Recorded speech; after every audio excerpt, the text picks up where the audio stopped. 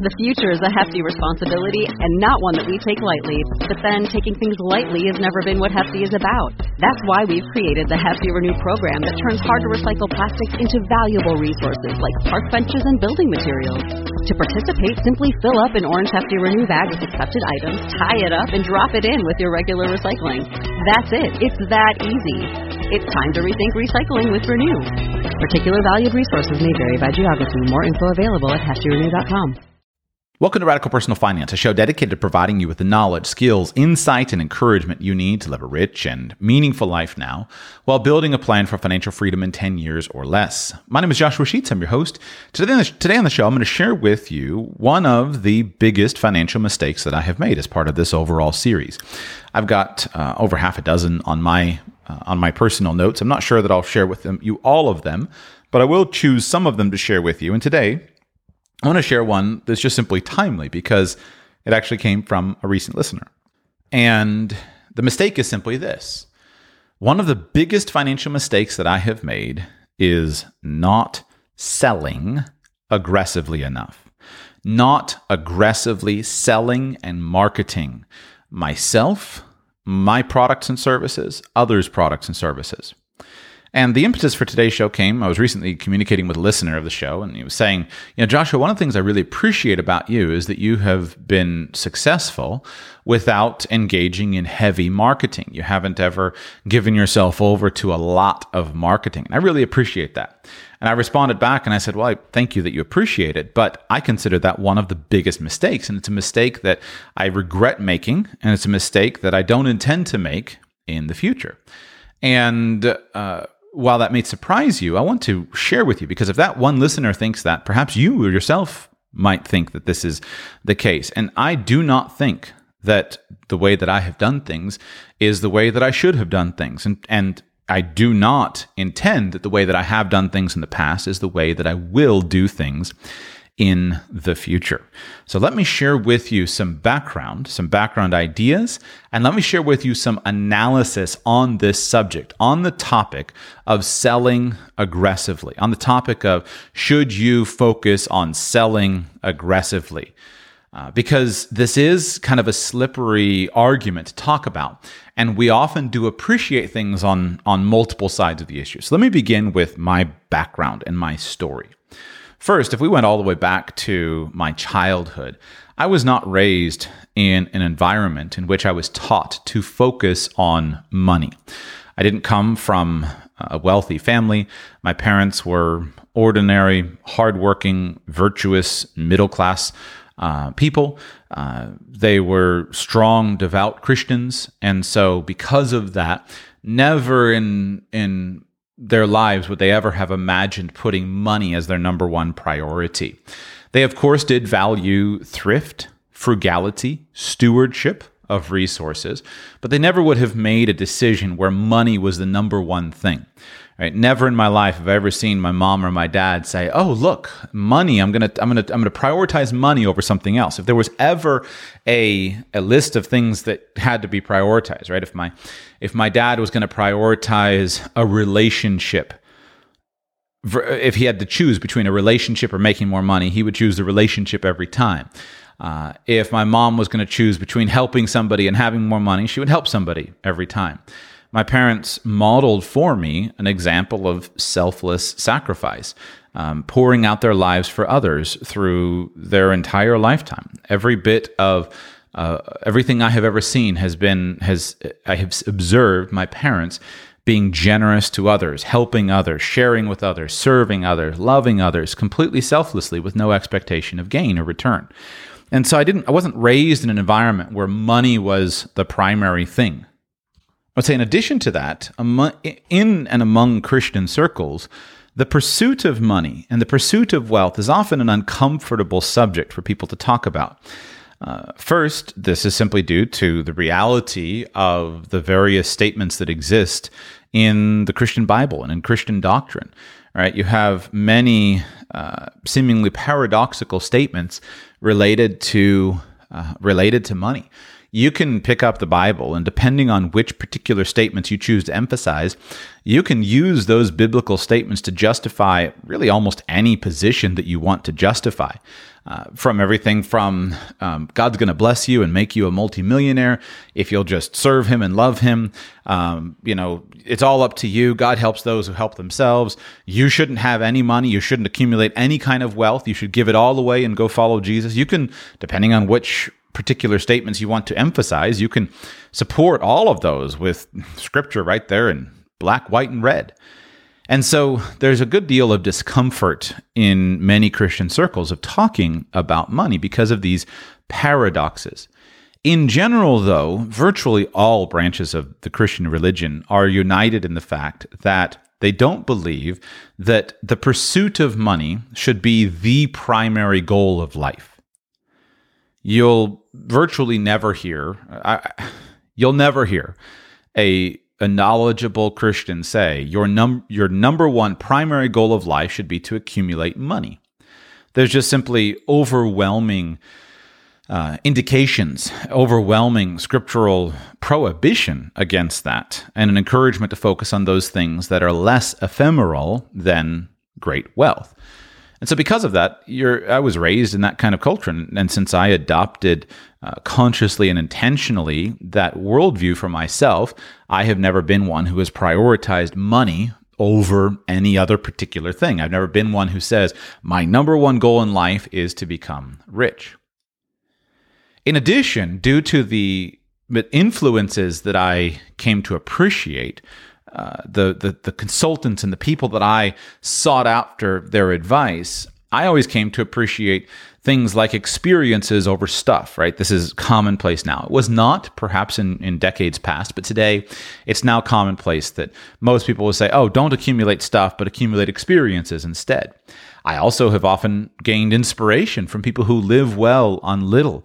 I've always admired those who show, look, I can live a lifestyle that works really well on just a little bit of money. And so I came to think myself that, you know what, I don't need a lot of money. I don't need a lot of money. I can do well on less. And I'll focus on my passions and my interests and the experiences. Now, furthermore, my own journey through selling, especially in the context of something like Radical Personal Finance, was made more difficult due to my background and the general suspicion that I've experienced from multiple angles towards things like financial advice or investment advice, etc. When I was younger, I was very much on the consumer side of financial advice. And because I absorbed and consumed so much of that consumer-facing advice, the books about how to do it better yourself, how to do things cheaper, etc., I became suspicious of anybody who was involved in professional financial sales. I thought that financial advisors were largely a scam. Insurance agents were going to rip you off. I became convinced that across the board, the whole industry was probably filled with charlatans and liars and cheats. And then I joined it. And so when in 2008, when I first became a financial advisor, then I felt like I was wading into the lion's den, and I didn't really trust anybody. And what was more difficult is that I started in the segment of the industry which is more maligned and impugned than perhaps any other segment of the industry, which is life insurance sales. Right? Jokes exist forever about life insurance sales and aggressive life insurance agents. And because prior to becoming a life insurance agent, I was heavily steeped in the doctrines of buy term insurance and invest the difference. And I was convinced that you should buy term and invest the difference, and that anybody who believed in whole life insurance or anybody who tried to sell universal life insurance was just a scammer and a crook who was trying to take more of your money away in the form of a bigger commission, a fat commission paycheck, and they didn't care about your long-term wealth and well-being. And it was very difficult for me to overcome that. I was never, even my entire time in the insurance business, I was never an aggressive salesman of whole life insurance because of those lingering just years of indoctrination to the cult of buy term and invest the difference. Now, I did become an enthusiastic proponent of whole life insurance in appropriate situations, but I never became an aggressive salesman of it. And that fits into even the conversation today. But along the way, being given the fact that I was earning my living based upon commissions from the sale of life insurance, from the sale of annuities, from the sale of mutual funds. And then I became a fee-based financial advisor, and I started to earn fees based upon the management of money. I was always sensitive to the fact that I had conflicts of interest. And I was always jealous of people that didn't have those perceived conflicts of interest. It bugged me when I was a financial advisor that someone would come into my office and they would say something to me, and they would say, well, Clark Howard says such and such, or Dave Ramsey says such and such, or Susie Orman says such and such, or Jim Cramer says such and such. And I always felt inferior to those people because I thought, well, those people are saying what they have to say, and they're able to say it without any conflicts of interest, right? They don't have any conflicts of interest, so they might be able to be completely true and honest and transparent and right, whereas I have conflicts of interest, right? I get paid based upon the sale of a product.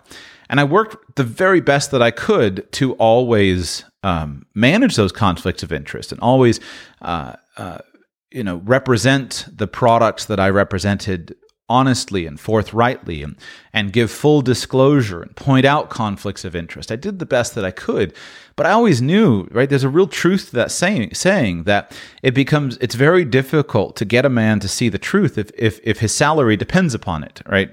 I just butchered that phrase, but you know what I'm referring to, right? That it's very hard to get a man to see the truth that's in front of his own eyes if his salary depends upon his not seeing it.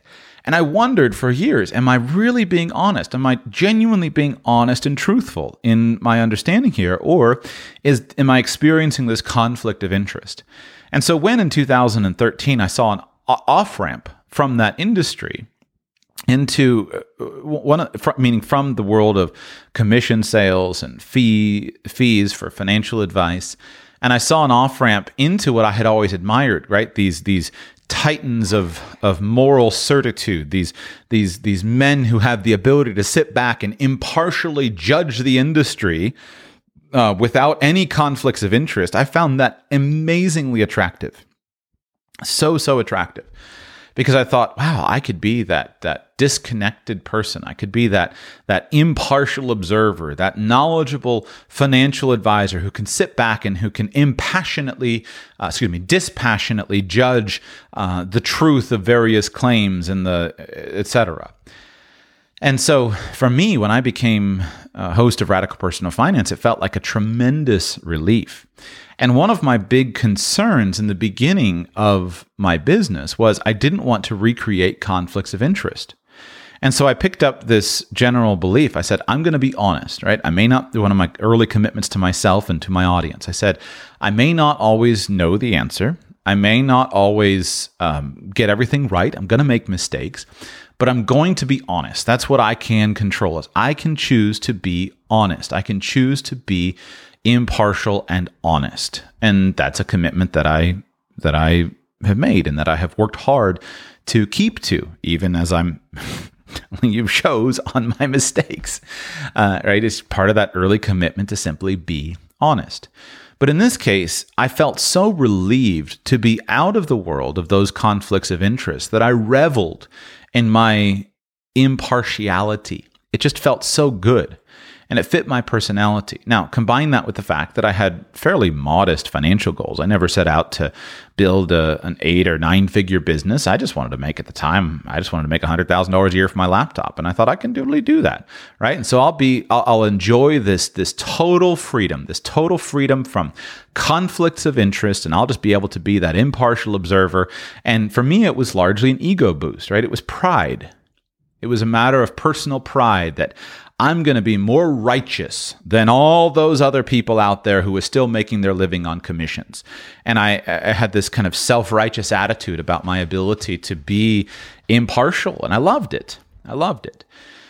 In addition, I had some strong questions about other people's opinions.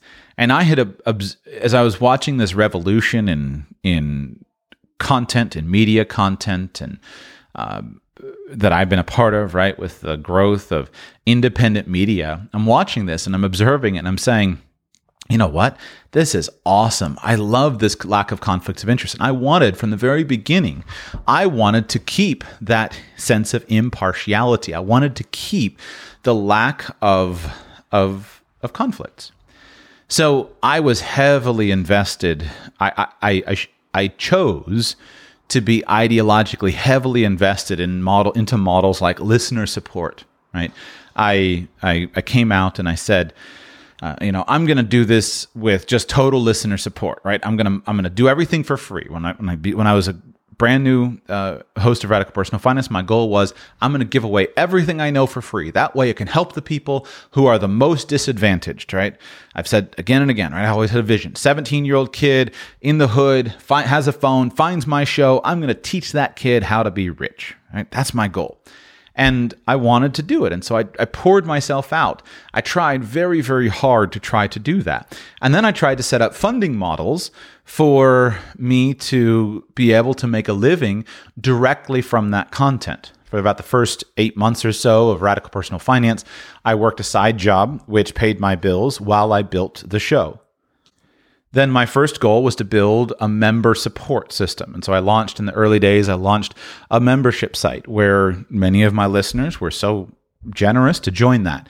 And I quickly started being able to make money. And it took me 1 year. And after the first year, I've been able to generate all of my income directly from Radical Personal Finance. And then along the way, so the membership support thing, I really, really wanted it to work. And so I tried, worked at it. I really wanted it to work because I wanted this sense of ideological purity. For my own ego and my own kind of sense of personal righteousness, I wanted to have this ideological purity of saying, I don't sell anything. Right? My listeners support me. And that fit my ego. It was a goal that I had. And again, I did it, but I really tried at it. So then my membership site, it wasn't working. I eventually took that down and I turned to Patreon. At the time, Patreon had newly launched. And I was like, I'm going to make this Patreon thing work because I loved it. I thought, this would just be so wonderful, right? You'll build all this listener-supported content and you'll be supported directly by your listeners. There's no conflicts of interest. It allows me to do what I love, which is to turn on a microphone and speak and teach. And I just thought, this is going to be awesome. And so I really invested heavily, a lot of time. I promoted it heavily. I invested a lot of time into it. And year after year went by, and I was deeply focused on the listener support model. Well, I consider the listener support model a total failure. A few years ago, I spoke at FinCon on the topic, and I said, look, I can't remember how much it was at the time, but 6 figures, multiple, I can't remember. But I put all my earnings from Patreon up on the screen, and I said, look, this is how much money I've made on Patreon. And I was at the time, I was in the top, few percent of the top tier of anybody who was making any money on Patreon. And I said, so I have succeeded, if by success we mean here that at the time, I was among all financial podcasters and people out there who were making the most money on Patreon. I said, look, I've succeeded. And I said from the stage, I don't encourage you to do this. It doesn't work. All right. You get this tiny, tiny percentage of the audience who actually supports you. And I said, forgive me. And I don't mean this to sound ungrateful. I'm just trying to be honest. But I told the people at FinCon, I said, it's the worst possible way for you to try to monetize your work. I said, it just doesn't work. And it will hurt you if you go down this road. I was very conscious of the fact that I had wasted several years trying to maintain this sense of impartiality and trying to avoid these conflicts of interest. I had wasted several years. Okay. Now, fast forward, then I started to I switched and I started, I could do ads. And there have been many times in Radical Personal Finance where I did ads. But I really, again, wanted that sense of impartiality. I wanted to be able to make a personal endorsement of every advertiser that I brought on the show. And so I would have people approach me to run ads. And I would say, no, I got to personally approve of it. If it's going to go on my show, it's going to be a sense of personal endorsement. And so I did some ads and I made money with ads. But because of the standards of I'm going to personally endorse all this stuff, I walked away from so much stuff. I walked away. I did very few affiliate deals, right? Where I promote somebody else's products or somebody else's services. I did very few affiliate deals because I thought, well, I want that sense of purity. And to this day, right, most of the things that I have promoted here on Radical Personal Finance have been my own products and my own services. And I'm thankful because those things have been profitable. But along the way, I have not made nearly as much money as I could have made. Right? It's been a very expensive financial mistake. Today, I can face it square on and say, you know what, doing that again, I would not do it. Let me just share with you something that you should know, though. I'm trying to share my experiences, but if you're one who just simply rejects what I have to say and says, I've got to prove it out for myself, I understand that because that's largely my personality. I like to listen carefully to what other people say, but if I have a sense of conviction about something, a sense that this is something that I want to do, this is something that's right, then I have this kind of press where I got to learn this myself. I don't consider that a character strength. I consider it something that should be managed, but it is something that is true about me. And so if you had told me all this years ago, I don't know that I would have been willing to not try what I did, because at the time it seemed important to me. It was what I wanted to do. And I wanted to have that sense of impartiality that for me was very important to my ego. So I understand if you want to do this, but I'll tell you today that I consider this one of the biggest mistakes. Going forward, I will change. Now, it's hard for me to change. Change is always hard for all of us, but it's hard for me to go from somebody who was never aggressive, who was never kind of an aggressive, pushy salesman. It's hard for me to change my personality and my character to become the kind of strong, pressing, aggressive marketer that I desire to be. Right? And I'll tell you why I can say without fear of error that I desire to be that person. The reason is this. If you think that a sense of impartiality is what you want, what I want to tell you is that the reason that I desired that objective impartiality, that lack of conflicts of interest, was because I wanted to help people. I genuinely, desperately want to help people.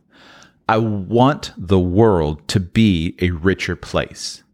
I want to make an impact on the finances of the world so that many millions of people are wealthier in years to come than they are today.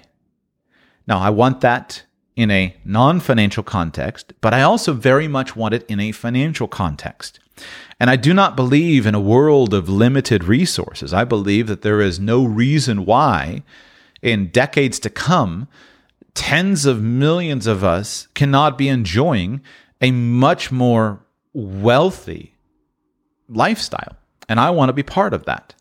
I genuinely want to help bring wealth to the world. If you look back over the last century and you see how many advances we have made as a human population in the world, it is absolutely staggering. And I'm excited to see what things will look like a century from now.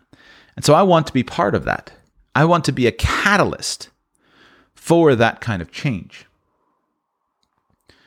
I thought that by removing my conflicts of interest, I could be a more effective catalyst. But what has actually been true is I have been dramatically less effective because I have never had the financial resources to expand my influence and reach the people that I most want to reach. See, in order for a business to work, the business has to make profit. A business has to make profit in order for it to work. And I understand that quickly your brain goes, well, Joshua, what about a nonprofit? We'll come back to those in a moment. But I am convinced that one of the most important things is that any activity make a sufficient profit for it to be worth it doing for the owners. A business that doesn't bring in enough profit to make it worthwhile for the owners to continue its operation will always close.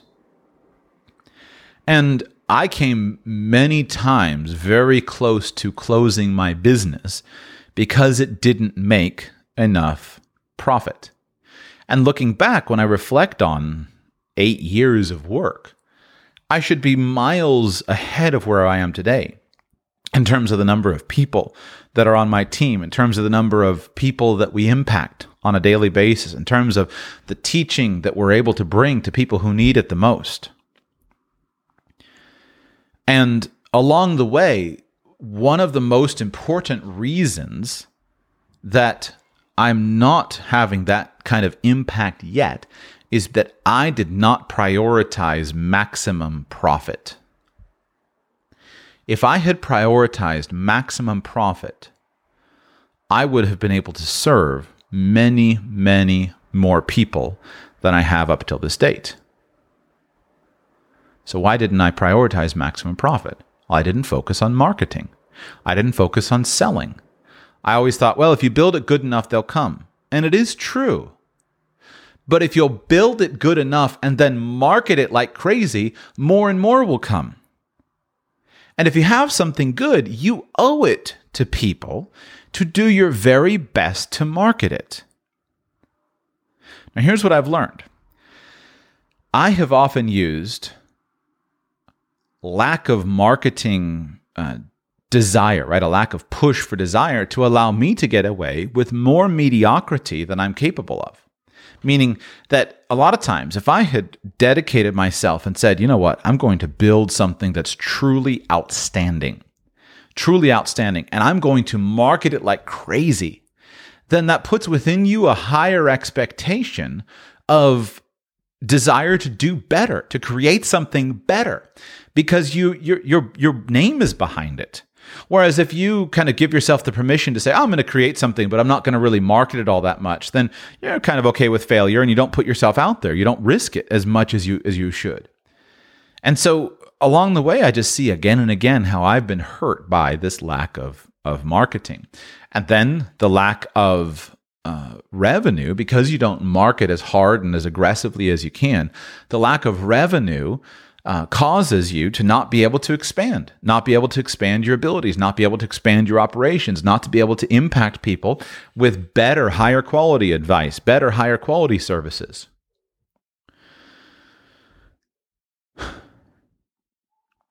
I recommend that you market hard.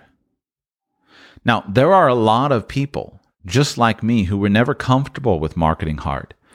I've always been a little bit jealous of people who just had the self-confidence and the ability just to market hard, right? To sell aggressively. I was never that guy who I could walk over and say, hey, how are you? Who are you? Do you want any life insurance? That was never me. I was always more timid.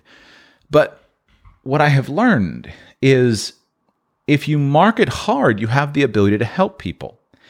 And the people that you're going to help are actually going to appreciate that marketing.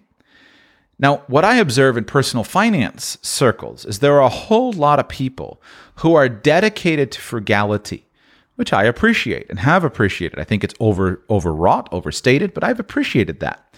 But I've also come to realize that a lot of them are dedicated to poverty. I don't say that lightly. A lot of people who I used to think were just dedicated to frugality, I actually believe are dedicated to poverty. They're dedicated to poverty and they don't appreciate money making. So they're caught in this existential crisis where they want to be wealthy, they want to be financially independent, but they don't want to actually buy anything or they don't want to actually sell anything. And I think this leads to this really bad personality disorder where you wind up becoming a hoarder, you wind up becoming a miser. And what I have realized is I don't want to be that. I want to be someone through whom money flows dramatically. I don't want to be someone for whom money comes in and then it just gets stuck aside. And I find this interesting because as I observe even political debates and political arguments, I observe that I think there's more, and I'm just speaking here from a perspective of reading in some personal finance conversations, threads, public posts, groups, etc. But there are more progressive, liberal, left-leaning people who are more miserly with their investments than so many billionaires are.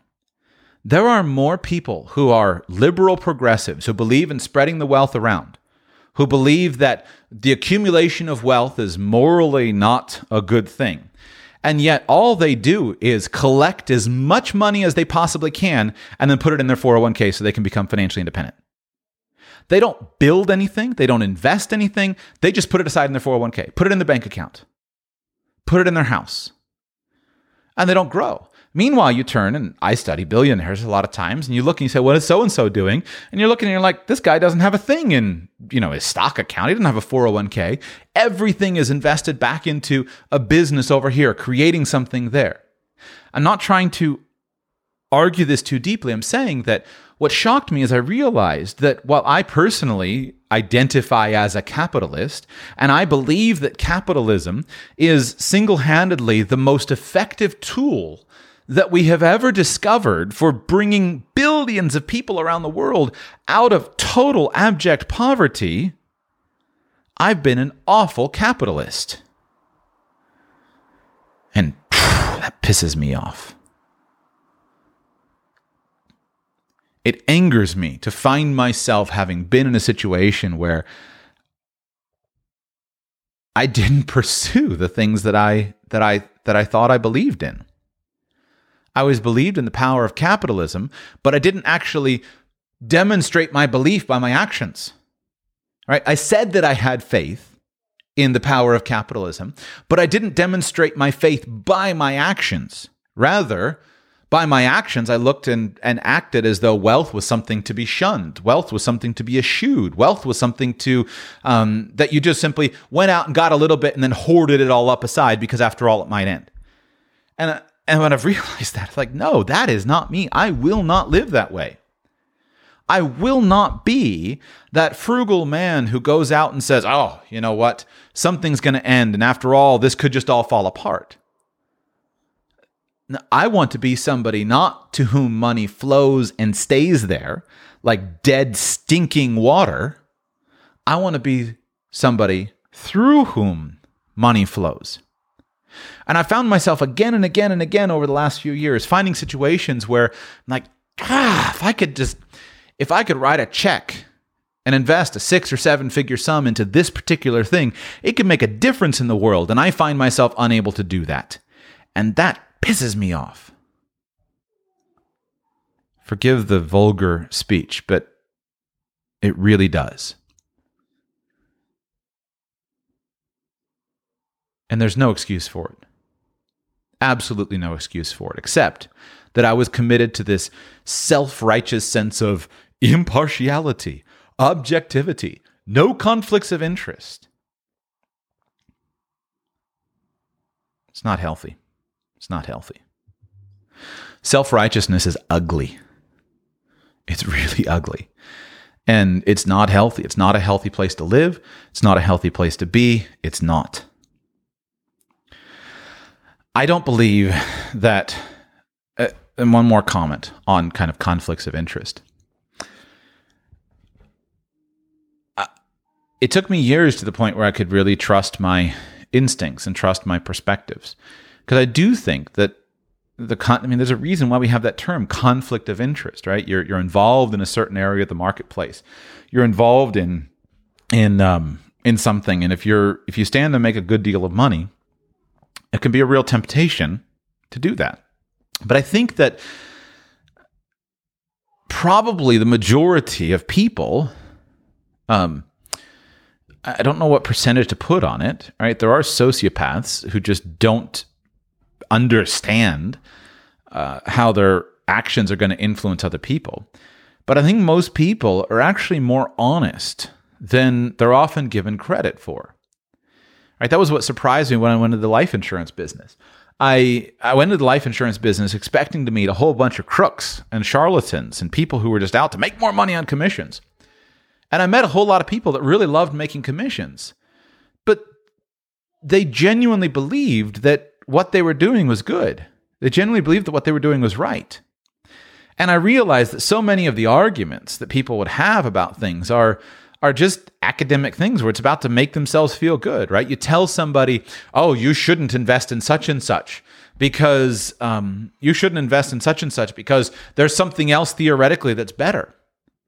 And maybe it is, maybe it isn't. Right? But here's what's funny. Earlier I said the buy term and invest the difference argument. This is one of the most popular arguments in personal finance. What should you buy term and invest the difference? I would say that anybody who's ever said to somebody they shouldn't buy whole life insurance and instead should buy stocks owes an apology for ever having advised anybody to buy stocks when they could have bought Bitcoin.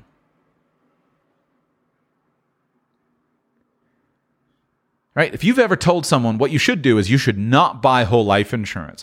Rather, what you should do is you should buy this stock market index fund over here because you'll come out better. So buy term and invest the difference in stocks. Well, you better go back to every person you've ever said that to and apologize for not having told them to buy Bitcoin because you did them a huge disservice, as did I, right? I did a show on why I missed Bitcoin. So I've apologized for that. But if you've ever said that, you owe every person you've said that an apology to.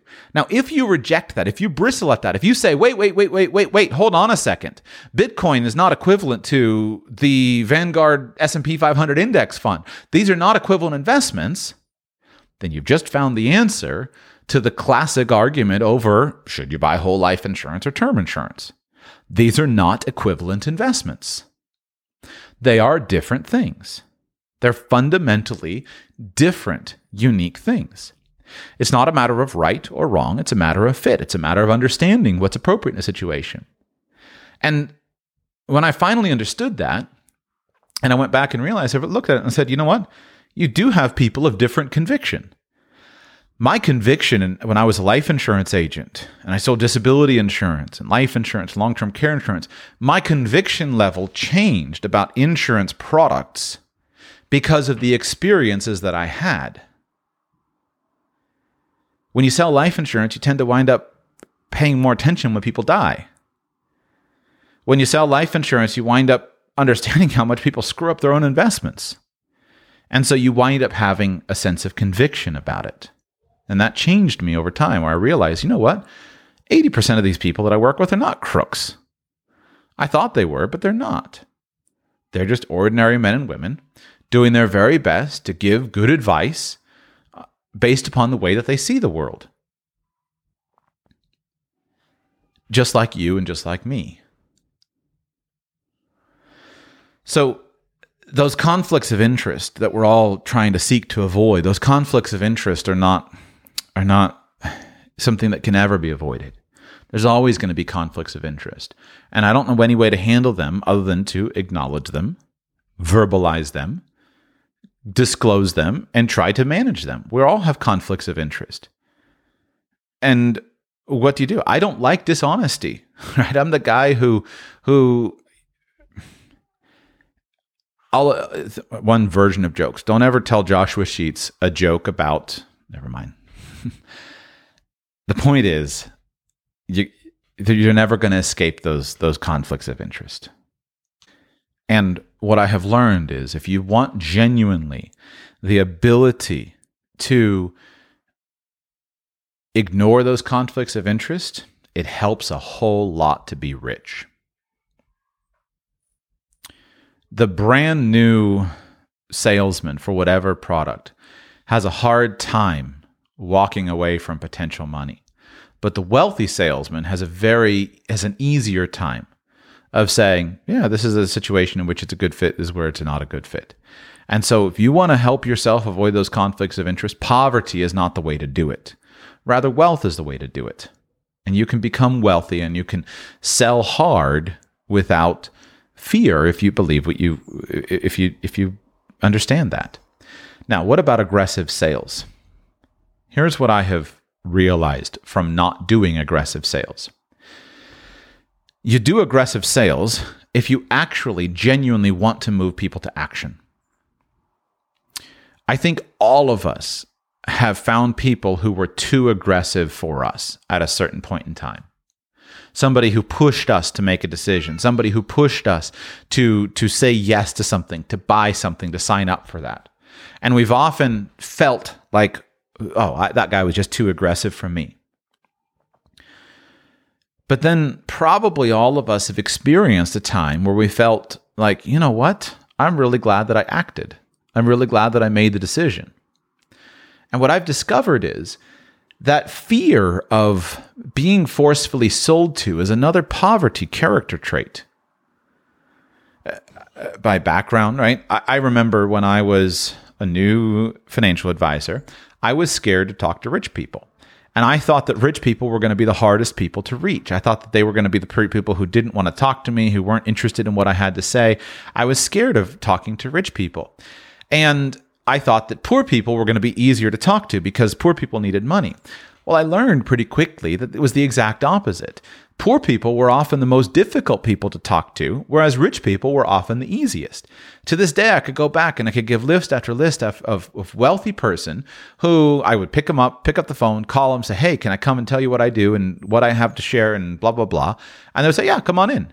And what I learned is, right, they might only give me 5 minutes, but they say, hey, listen, Joshua, what do you got? I'm really interested. Show me what you got. Tell me about it.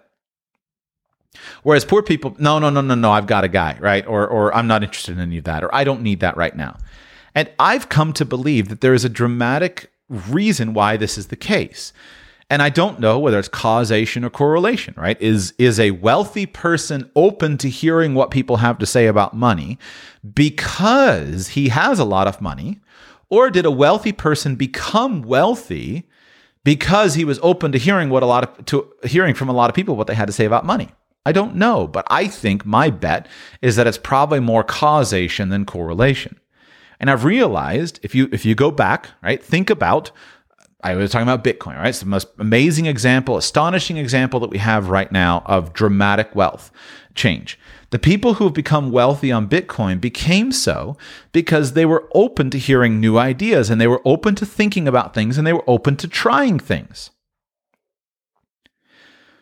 The people who didn't become wealthy were closed-minded. Now, I raise my hand and confess I have many, many times been closed-minded.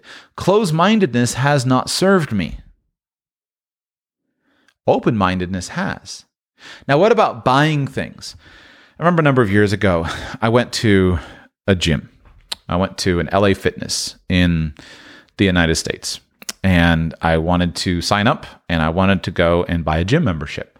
And so, like many people, I walked into the gym planning to sign up for their $14.95, whatever it was, LA Fitness membership. And I walked in intending to do that. And they started to take my information. And one of the personal trainers started a sales process and wound up trying very aggressively to sell me a personal training package. And I remember sitting in the sales presentation, and my instinct was to run away from the personal training package because, after all, I'm Mr. Frugal, right? Why would I spend whatever it was, $250 a month or $300 a month?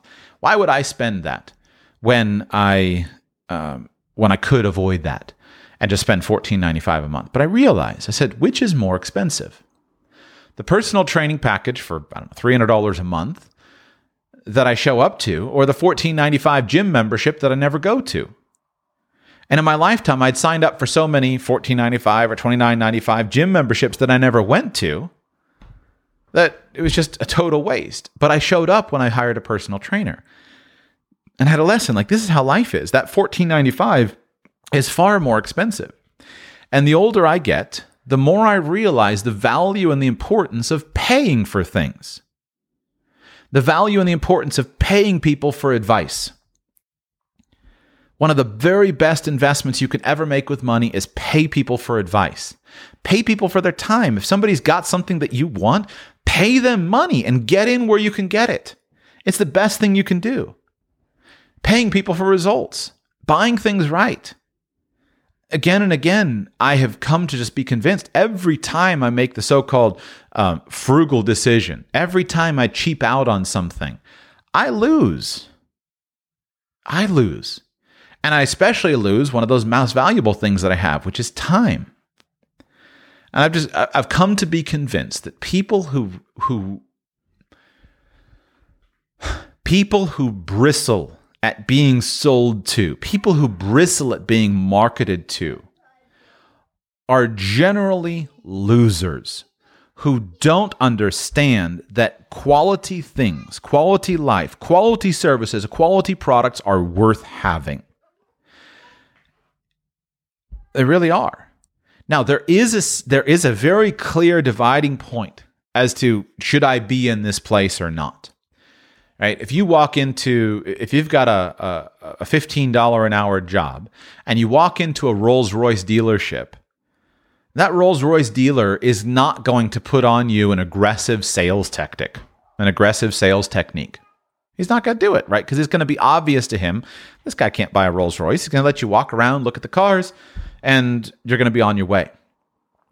But if you're the kind of guy who genuinely wants a Rolls-Royce and whatever, it's going to cost you $400,000, but you're thinking about cheaping out and buying the $200,000 car when you really want the $400,000 car, right? If he believes in his product, he's going to say you're going to be happier with the Rolls-Royce, and he's going to try his best to sell it to you in the very best way possible. And you, if you want the Rolls-Royce, you should go for it. Because we don't live in a world in which money is limited. Money is literally unlimited.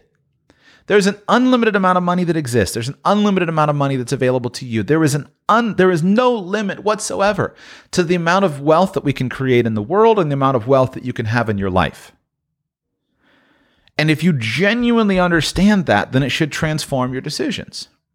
But people who are parsimonious, they're losers, right? They don't win in the long run. And so what I've realized is I spent too much of my life being that guy who didn't believe in himself and believe in his own stuff, and thus would pull back. And then because I knew I didn't believe in my own stuff and believe in what I was doing and believe in the value, I didn't sell it as aggressive as I should have, as I could have. And then because of that, it becomes a self-fulfilling prophecy. So I believe in honesty. If you don't have something worth spending money on, the solution to that is go out and develop something worth spending money on. Do the hard work. Do the study. Do the R&D. Do the development. Practice the engineering.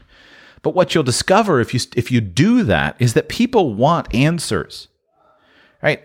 I spend a lot of money on advice because I want answers. I have limited time and I want very fast results, which means that I need expertise. I need the answers. And every tentative step that I have taken in that direction in my life, it has always paid off. It has always paid off. Wish I could have snapped my fingers years ago and just automatically become that kind of person, that aggressive person. But I tell you, more and more I want to do it. And here's what happens. The people who can't afford something always ride on the coattails of those who can. In almost any industry, in almost any place, right? My free podcast does not pay me to create it. If I did this podcast for free, I probably would have welched on my bet to myself to do 1,000. I don't know. Maybe I would have had the confidence and self-determination to do it, but I probably would have welched. It's my high-paying clients who have provided me with the bandwidth to keep giving away the information for free. And in virtually every field, it works like that. Right now, very wealthy men and women are pouring billions and billions of dollars into interesting areas of research, pouring billions and billions of dollars into space travel, pouring billions of dollars into anti-aging technologies. They're just pouring money into these spaces. And all the poor people are going to win because of it. All right, you're going to be the benefactor or the beneficiary a decade from now of all of the money that Jeff Bezos is investing into anti-aging research, because they're going to make at the curve, they're going to make the discoveries, and you're going to get that information practically for free. So poor people and people who won't pay for stuff always ride on the coattails of the rich people who will pay for stuff. So you should not be ashamed and embarrassed about selling something, about developing something. It's a poverty, scarcity mindset that keeps you in that place. I wish I had a clearer way of resolving this show, but that is one of my biggest mistakes is believing that progressive crap, that somehow the accumulation of resources was a downside. And again, I don't mean to be offensive, but it is the fact, right? There are so many people who are super frugal, super money conscious, don't want to sell anything, don't like to be sold to. And what happens is they're leeches upon society. The money comes in. It gets piled up like that old miser, and nothing ever happens because they haven't changed. And again, I've been there. I don't want that to be the case. I want to be someone who grows and who changes, and who I want to be someone who changes the world. In order to do that, you got to sell. You got to have something worth selling, and then you got to sell it. Because if you're going to help someone, you're going to sell it. If you truly believe, and this was the thing about life insurance sales, you came to be convinced. All right, before I became a life insurance agent, I read a book. Right? I decided I was going to do it, and I read a book called How I Raised Myself from Failure to Success in Selling. Forget the author now, but it's a classic kind of motivational book. And the author talked a lot about how he learned to do what was at that time called a one-call close. A one-call close. And at the time, I was scared to do that because I thought for me to do a one-call close, meaning one visit and tell the person, buy the insurance, then I'm going to have to be aggressive. And I'm not aggressive. I'm not confrontational. I don't push people to do that because after all, I don't make decisions quickly. After all, I think on it, right? I always take my time to make a good decision and think on it. I don't act impulsively with my money. And so how could I ask someone else to act impulsively with their money, right? How could I do that? And so I was scared of that. Well, I quickly found out in training, I was like, they don't do that anymore. They did the one call close and it was, here, buy $5,000 of life insurance. Well, in the modern world, I never met an insurance agent who would ever sell someone life insurance on the first call. But what I came to realize is that with life insurance, like if you actually understand life insurance, there's literally, and when I say literally, I mean literally, there's literally no reason, if you think you might want some life insurance at some point in the future, there's literally never a reason not to act now in the way that insurance law in the United States works, right? All you do is you fill out an application, you give somebody their first month premium, you do your medical exam, and you're insured on a conditional basis. And while it's very uncommon, obviously, that someone would die when their policy's in underwriting, it does happen. And there's literally no reason why a week later, you can't say, you know what, I don't want the insurance. There's literally no reason why the insurance agent can't bring you your insurance policy, and you usually have a 2-week free look period, 30 days sometimes, where you can return the policy and get all your money back. And so I realized, like, if you actually care about people, you owe it to them to actually make them say, like, do the application and give me money and at the very least get free insurance. It's not a sales gimmick. It's a matter of care. Right? If you genuinely believe that somebody, you're leaving a party, and you genuinely believe that somebody is possibly endangering his life or the lives of others by driving drunk, you owe it to him to stop him. If you genuinely believe that somebody's actions are going to take him to hell, you owe it to him to preach the gospel. If you genuinely believe that somebody is doing something that's going to harm their family, you owe it to them to point it out to them. You owe somebody honesty. If you actually care about people, you owe them a duty of honesty. And honesty means that if you have something that you genuinely believe is good for somebody, then you had better sell it to them and tell them why they should buy it. And do it aggressively so that they'll want to buy it. And then those who do, right, stand behind your work. It's easy to offer a refund if somebody's dissatisfied. You're not going to please everybody, but you owe it to people to do it and to do it to your best of your ability. I wish I could have grasped that 15 years ago. I wish I could have grasped it. But I think I grasp it today. And 15 years hence, I predict it will transform my life, and I want it to transform yours as well. Don't be a loser who doesn't believe in what you do and believe in what you sell. If you can't sell something with passion, get out. go somewhere else and find something you can sell with passion. But if you're creating something, if you're building something, sell with passion. Sell to people who need it, right? The classic thing that became very clear to me is that there was never a reason to be concerned about selling aggressively in the insurance world, because the only mistake that you could make was not choosing the correct advice for somebody. And so like this classic argument over buy term and invest the difference that I like to harp on, it was just a classic error of identification, meaning the kind of person who is a good fit for term life insurance is fairly obvious.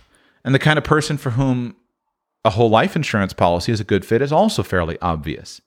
And you only have a problem when you mix those up, right? You only have a problem if you're sitting in front of somebody who makes $50,000 a year and has young kids, and you're trying to tell them, oh, what you really need is his $50,000 of whole life insurance. Like, that's your problem, right? No, he doesn't need it. He needs $500,000 of term life insurance. But for the vast majority of people, and I think insurance agents, although they've never been able to prove it, right? People have horror stories. They've been treated badly. I know this stuff is out there. But at least in my experience, I think the vast majority of insurance agents always understood that. I very rarely, in my work with any agents, I very rarely came across a situation in which they did the wrong thing, right? They just, it's obvious. Now, there are, in a very small number of situations, times when you're like, well, you could go either way here. And in my experience, most of the people that I worked with in the financial industry pointed it out. They said, this is what we do. And so a lot of it just comes down to identification. And so these conflicts that we think are conflicts are not a problem, right? You're not going to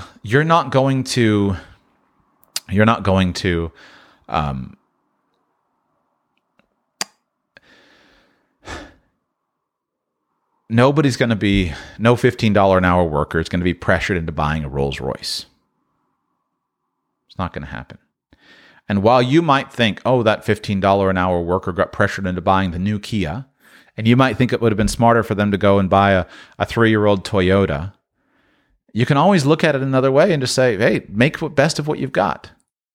Right? New Kia with a 7-year powertrain warranty, whatever it used to be, 10-year powertrain warranty. Just drive the car and go about other things. You may sense kind of overloading with that same thing with frugality, but like a lot of times I just discovered I've been wrong on a lot of stuff. And this is one of those things, right? The frugality, the trying to save money and whatnot, the opportunity cost of that has been high. But that, my friends, is a show for another day. Thank you for listening. And while I don't have anything to promote right here, stay tuned because I will be starting to promote some stuff pretty soon. Big changes afoot. Cheers.